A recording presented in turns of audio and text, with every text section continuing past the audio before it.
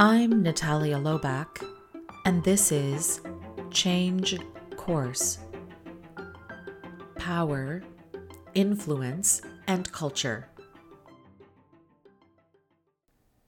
As mentioned in my last episode, I spent some of my vacation time this summer catching up on podcasts, newsletters, and articles that I hadn't had a chance to read over the wintertime.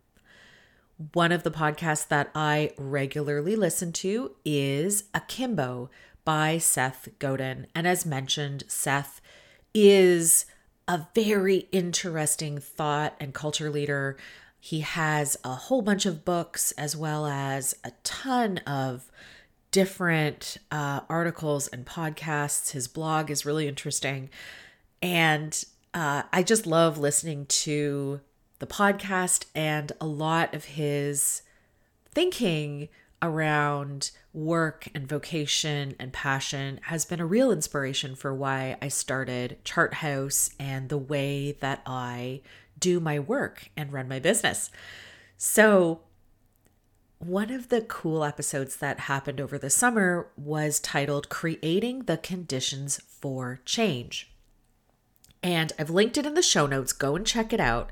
In this episode, Seth talks about his experience changing the culture at a summer camp and the specific actions that he took to make that change happen.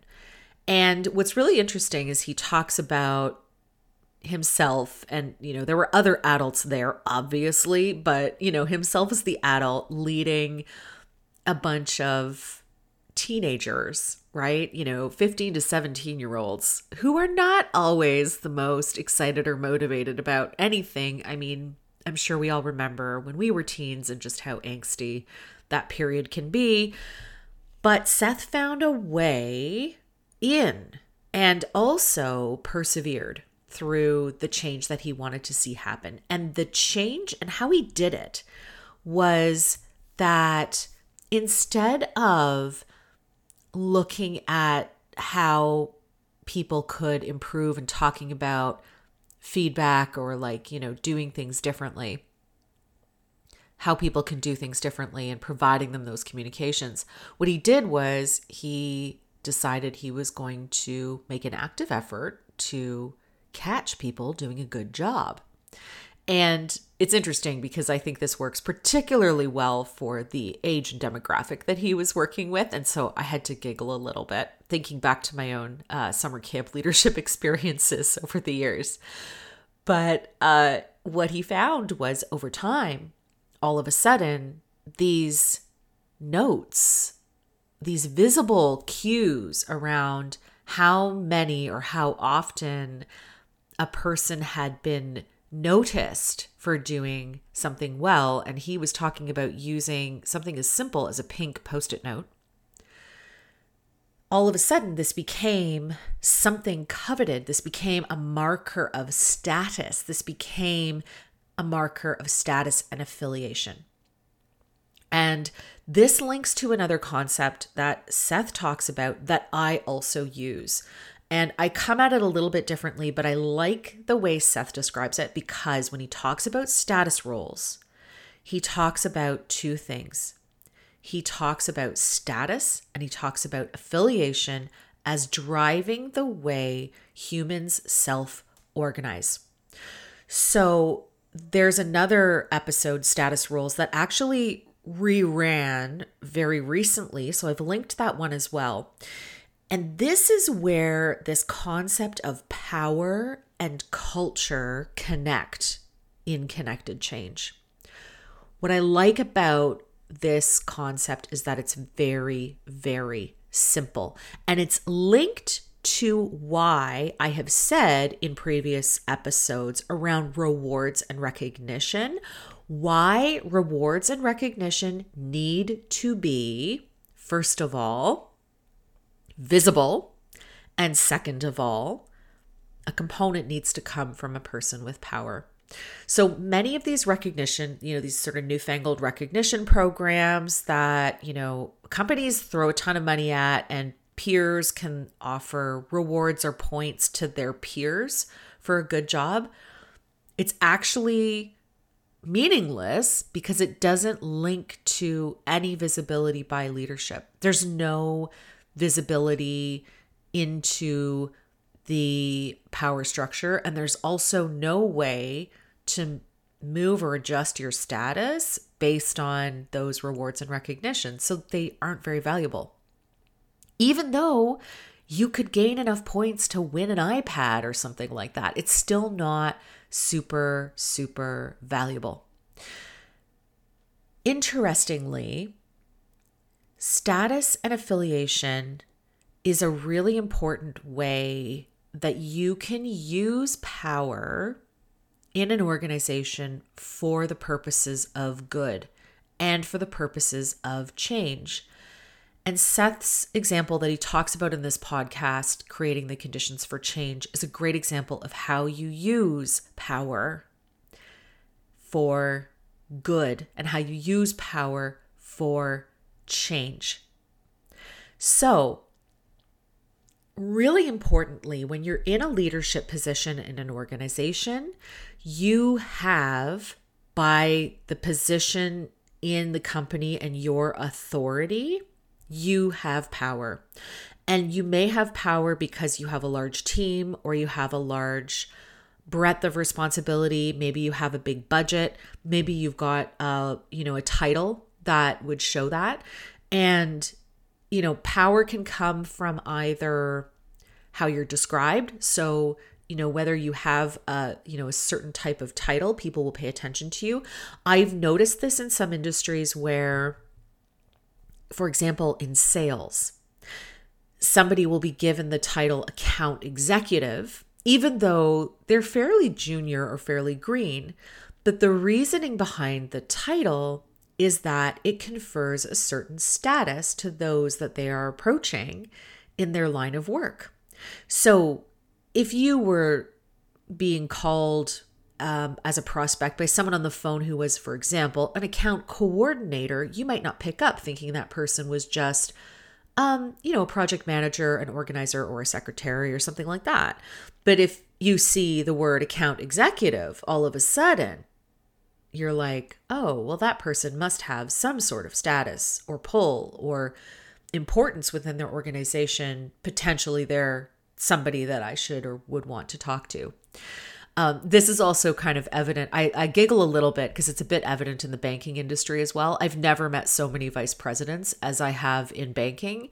And essentially a vice president in a bank is really, a sort of manager or senior manager level. It's really not, there's 1,000 vice presidents, but the title is there for a reason. It's to show a certain status to those potentially within, but I think also outside the organization. Banks tend to be very hierarchical as well. So you can see that reflected in the titling. Maybe they ran out of levels, and so they had to, include that one because they have so many levels of hierarchy in the organization. I'm not entirely sure, but it is interesting. When you are in a position, though, of real leadership, you may see that reflected in your title. You're also going to see that, reflected in your breadth of responsibility. And those who you're leading within the organization, both directly in your team, but also in other parts of the organization, will view you and respond to you as somebody with power, somebody in a position of power. So, status is one way that power shows up in the organization. The other way is affiliation.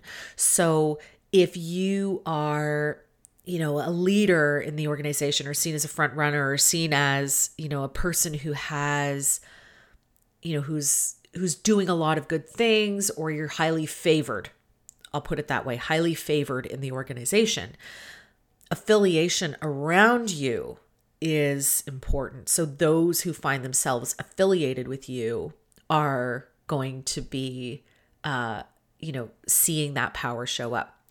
So it's interesting. Think about where this shows up or how you see this in your everyday life.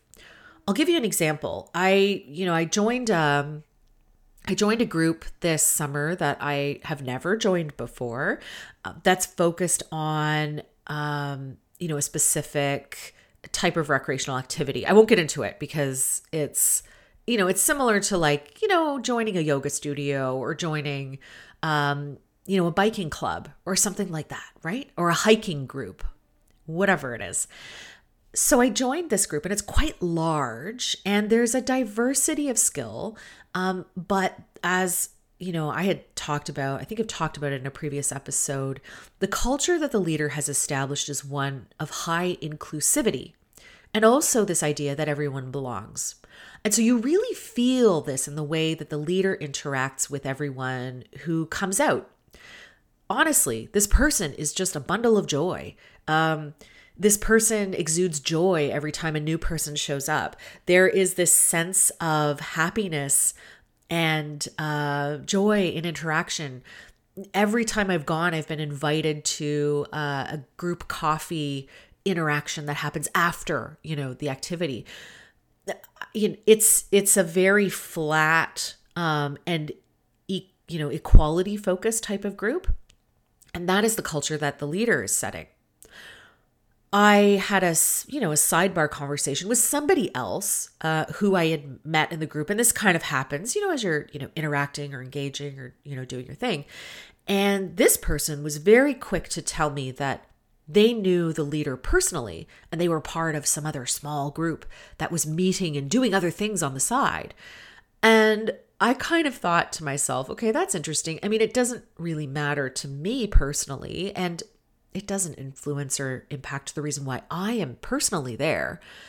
But I thought it was interesting that this person was so intent upon telling me this, that they knew the person personally, that they were part of this other small group that did other things. And, there was a secondary group that met, but, it wasn't really well known and she was part of it. And so this is where, you can see that status role type thing taking place.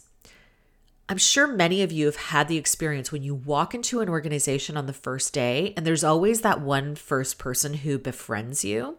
Usually that person is highly status oriented and they're trying to figure out where you fit and where they fit. And they'll tell you, actually that interaction can be quite useful. They will tell you about the status of everyone or the perceived status of pretty much everyone in your team versus those who have high status in the organization. I always find that very, very interesting. And usually, sometimes, the person is, bringing you in out of the goodness of their heart. Maybe that's part of the culture of the organization. I'm sure some organizations run that way. Other times it's because they're trying to figure out if they can increase their status. I mean, that's one way you can do it, by increasing your influence. And what better way to do that than by befriending new people who come into the organization? Just an example that I've noticed over the years that happens frequently and repeatedly. So think about where status shows up or where status roles or where interactions around status and affiliation show up in your own life. An example that I can immediately think of is in an exercise class, there are certain people that are always at the front. And those people may have a special relationship with the instructor. Very interesting, right? It's fascinating to watch. But this happens all the time, right? You're on a first name basis with the instructor, you're up at the front, you're always in the same spot. And if a new person comes and takes your spot, oh boy, you're getting side eye. You're getting glares from all the people around you. That's a great example of status and affiliation to that fitness instructor, and status related to where you sit. Let me tell you, I did a couple Soul Cycle classes a few years back, and boy, did they have status and affiliation down. I mean, that is part of the culture and of the architecture of that particular, how can you say it, like cultish type of environment. Soul Cycle, if you've ever done it, status and affiliation writ large all over that culture, you can see it. Another place that shows up for those of you, you've probably been doing online, maybe you've been doing online exercise over the pandemic period. Peloton. If you've been doing Peloton, you'll notice that there are specific conditions by which you may be getting a shout out from your favorite instructor on a live show. Depending on how many classes you've gone to, the number of rides you've completed. There are so many great examples of where that shows up. Status and affiliation. A little bit harder to do in that virtual type environment, but it still shows up. Rewards and recognition.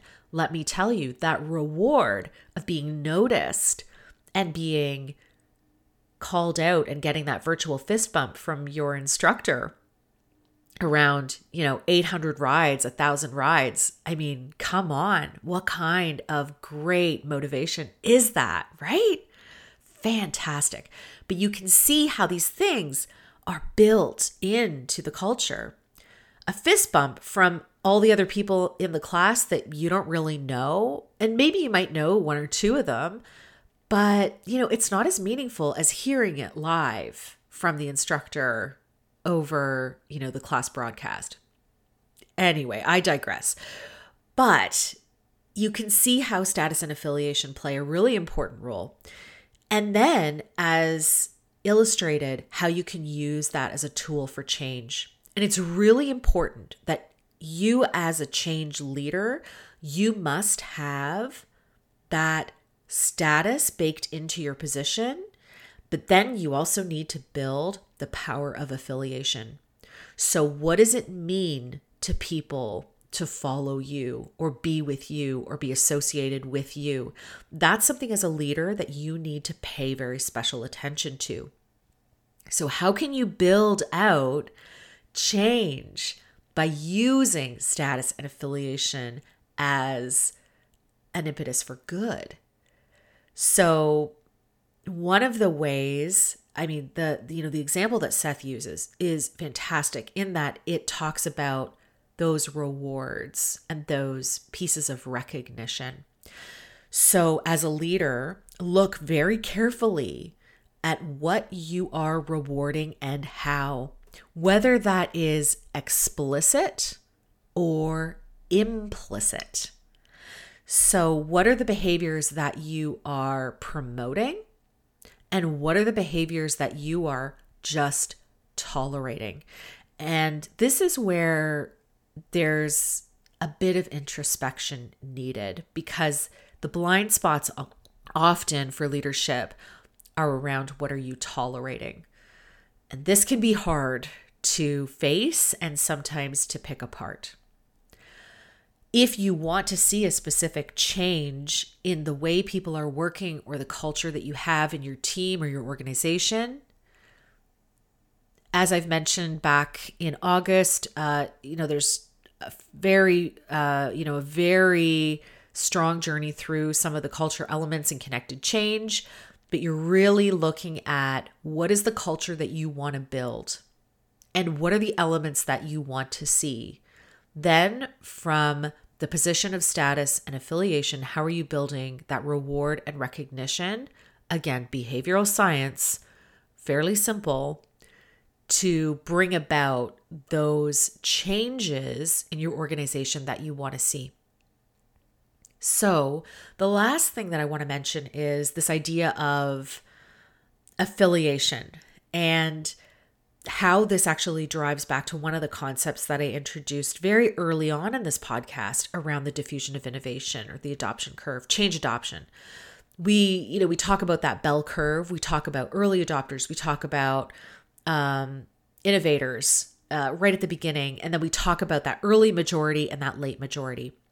Your late majority is driven by the fear of being left behind.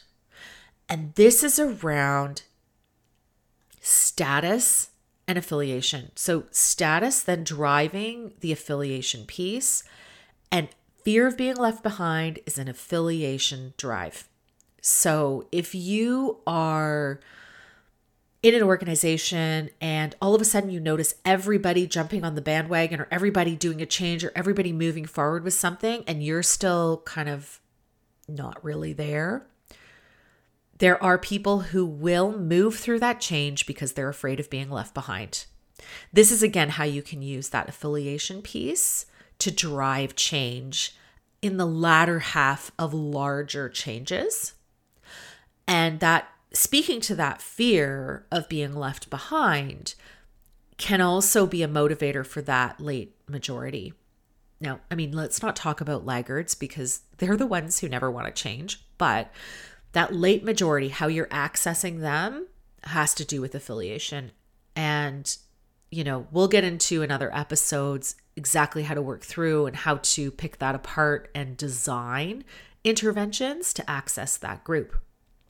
So if you have a chance, go back and listen to the 2 podcasts that I linked, check out the show notes. And I hope that you found this interesting, and I hope it helps you understand how power and influence and culture are connected and why they're such important parts of the work that I do and in Connected Change. Thank you for listening. If you liked what you heard, I invite you to like, rate, share, and subscribe because it helps others find us. Our music is Levity by Emily Clausen. Change Course can be found wherever you get your podcasts, and we have an accessible version with fully edited captions on YouTube. You can find the link to this version on www.charthouse.ca in the Change Course podcast show notes. While you're visiting us, sign up for the Change Navigator newsletter. We're launching shortly, and you'll get a monthly dispatch of all things change and hear about the upcoming launch of ConnectedChange.com. Thank you for listening, and remember, it's never too late to change course.